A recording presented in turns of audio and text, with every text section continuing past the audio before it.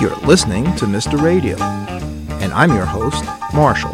Today, we will hear a 1999 recording of Ruth G. Reichbart's interview with Wayne Armstrong, which was recorded at Bergen Community College on February 28, 1999, on Mayhem In The AM. Your name is Wayne Armstrong, and you have started out. You finished your full-time working career as an executive in a huge corporation. Is that correct? That's right.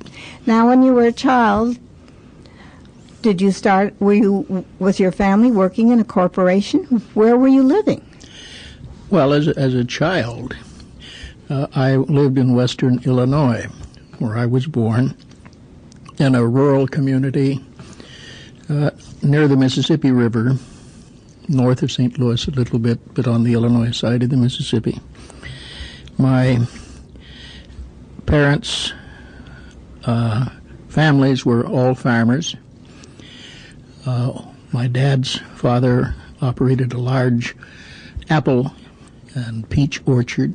My mother's family operated a general-type farm, but with a lot of apples, because that area was called the Apple Kingdom of the Midwest. Everybody raised apples.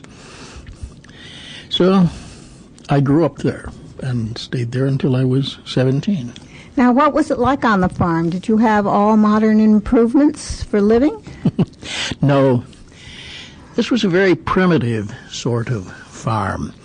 Matter of fact, many years later, after I married Doris, who was a Chicago girl, and I took her down to the old home to visit the relatives, my great aunts and uncles, and I took her out to the farm, and her comment was that, my God, I think I've gone back into the time of Huckleberry Finn and Tom Sawyer.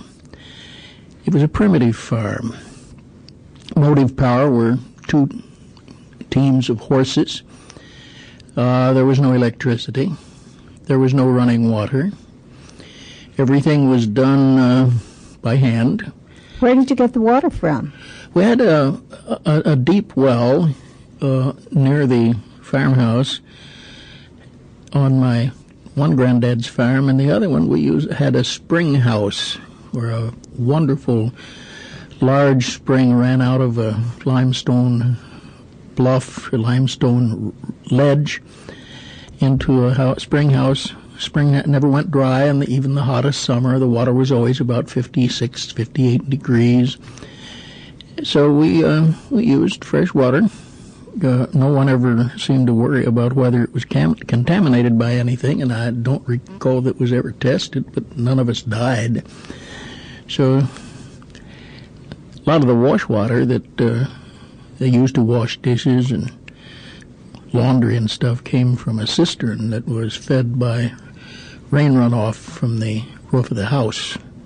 What happened in the wintertime to the rain runoff when it was too cold for rain? Well, when in the wintertime, the house was pretty warm, and the concept of bat insulation hadn't filtered back to Illinois by that time, so the house was thermodynamically a pretty lousy construction. So the snow on the roof melted rather quickly from the heat that went up through the roof, and that snow melt ran down into the cistern and was used for wash water. The well never froze. It was about 40 feet deep, and the water temperature down there, air temperature, stayed about 50 degrees year-round. How did you heat the house? You must have had some heat. They had a lot of heat. The house, the cooking was done with a wood cook stove, a wood range. We had to split the wood for that. The house heat, the main central heating, if you want to use that phrase, was a very large wood stove, and we spent a goodly part of the winter cutting down timbers in the wood patch and sewing it up into stove-length stuff and racking it for next winter's fuel. You had to drive the wood over the summer in order for it to be usable. Yeah, we'd cut the wood down cut the trees down in the winter when there was snow on the ground, and then you could snake the logs out of the woods with a team of horses to my granddad's sawmill and cut them up into stove-link, rack it up in big racks outside the house and let it stay there all summer, and in the winter you've got nice dried firewood to heat all winter. Oh, what did you do for ice? Did you cut your own ice in the winter? Notions. I never could figure out what ladies' notions were, but this lady sold them. She was a cousin of my mother. There was a barber shop and a saloon. We had to have a saloon. Of course. Would people go and get shaved at the barber shop in the day? Yeah, some of the men did. Some of the men actually were starting to buy safety razors by that time, but this was considered rather profligate because you could only use the blade about twice and then you had to throw it away. There was throwing things away back then was considered just a little bit immoral. You shouldn't throw things away. So people would go and Polly would shave them. His name was Valentine J. Hain. He was called Polly.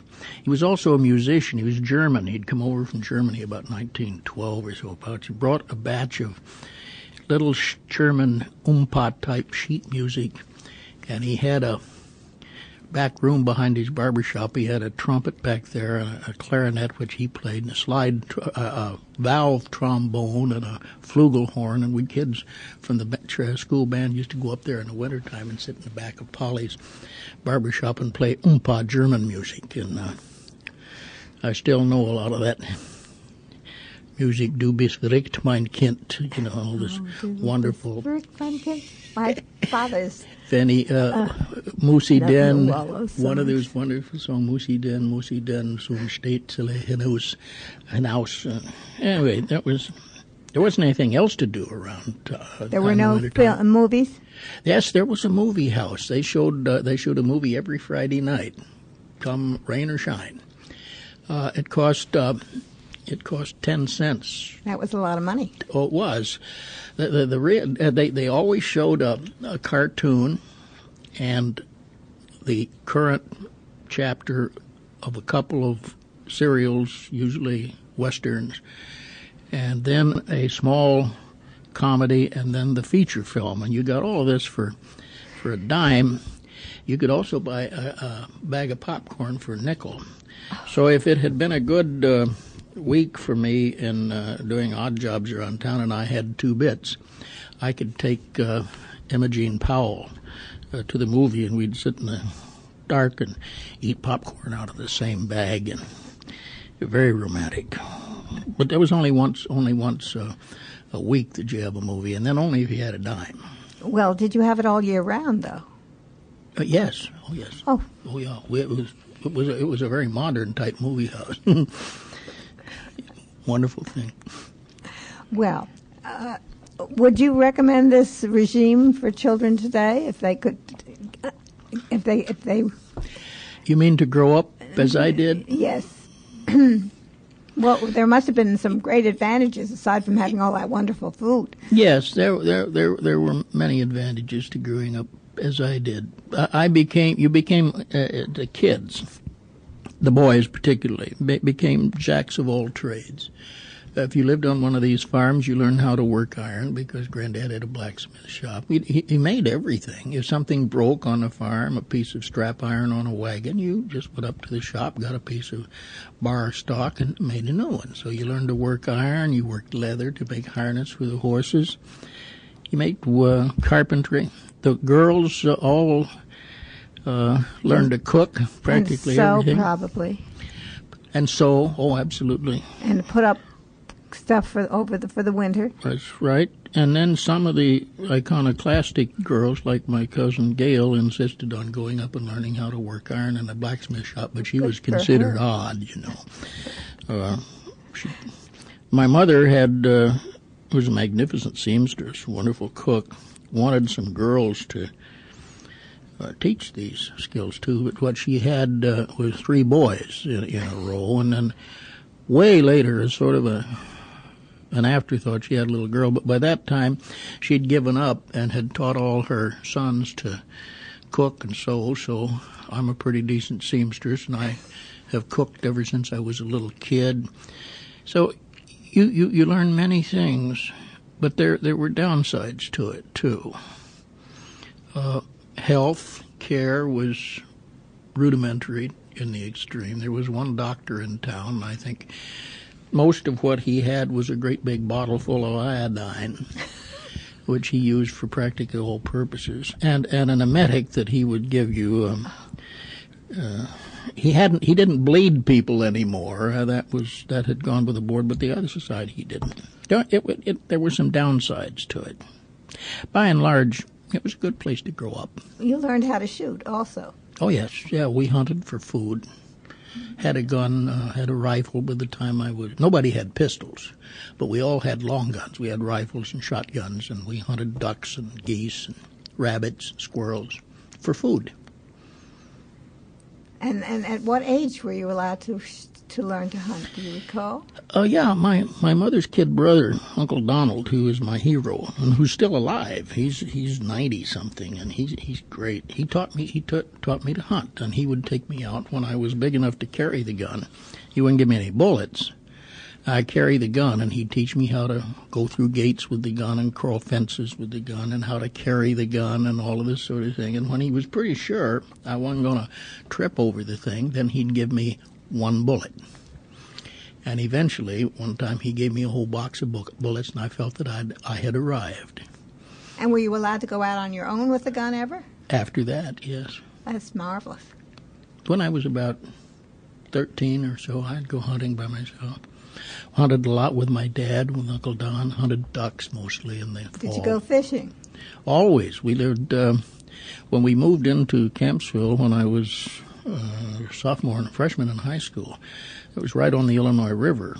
And we had a little skiff, and we'd go out and catch catfish and carp and white perch in the river.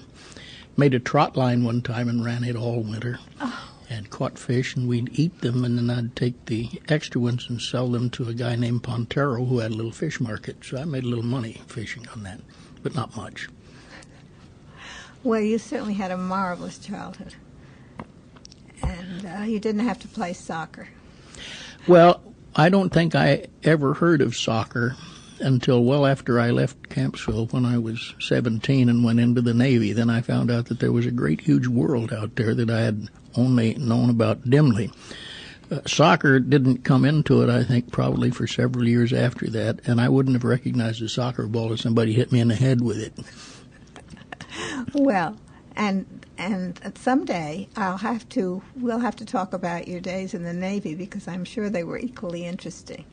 It was an interesting 4.5 years, yes, starting with Pearl Harbor and going on through to the end of it. It was eventful.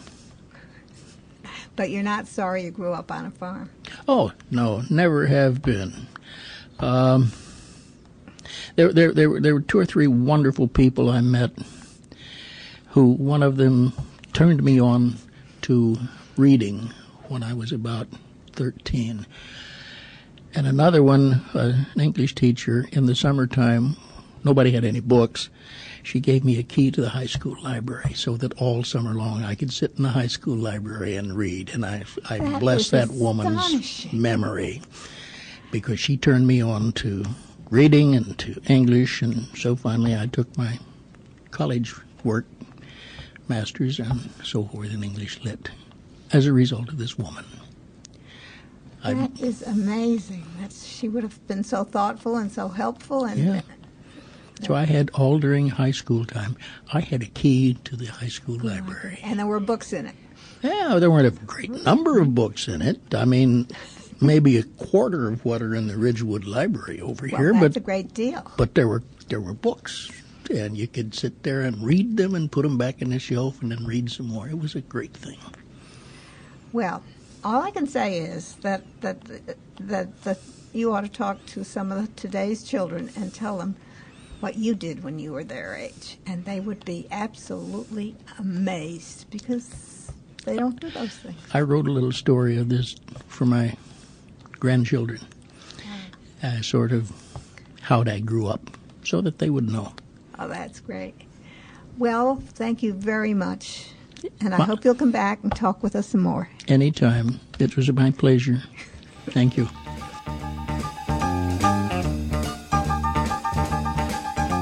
You've been listening to Mr. Radio, and I'm your host, Marshall. Our theme music was played by Ululation.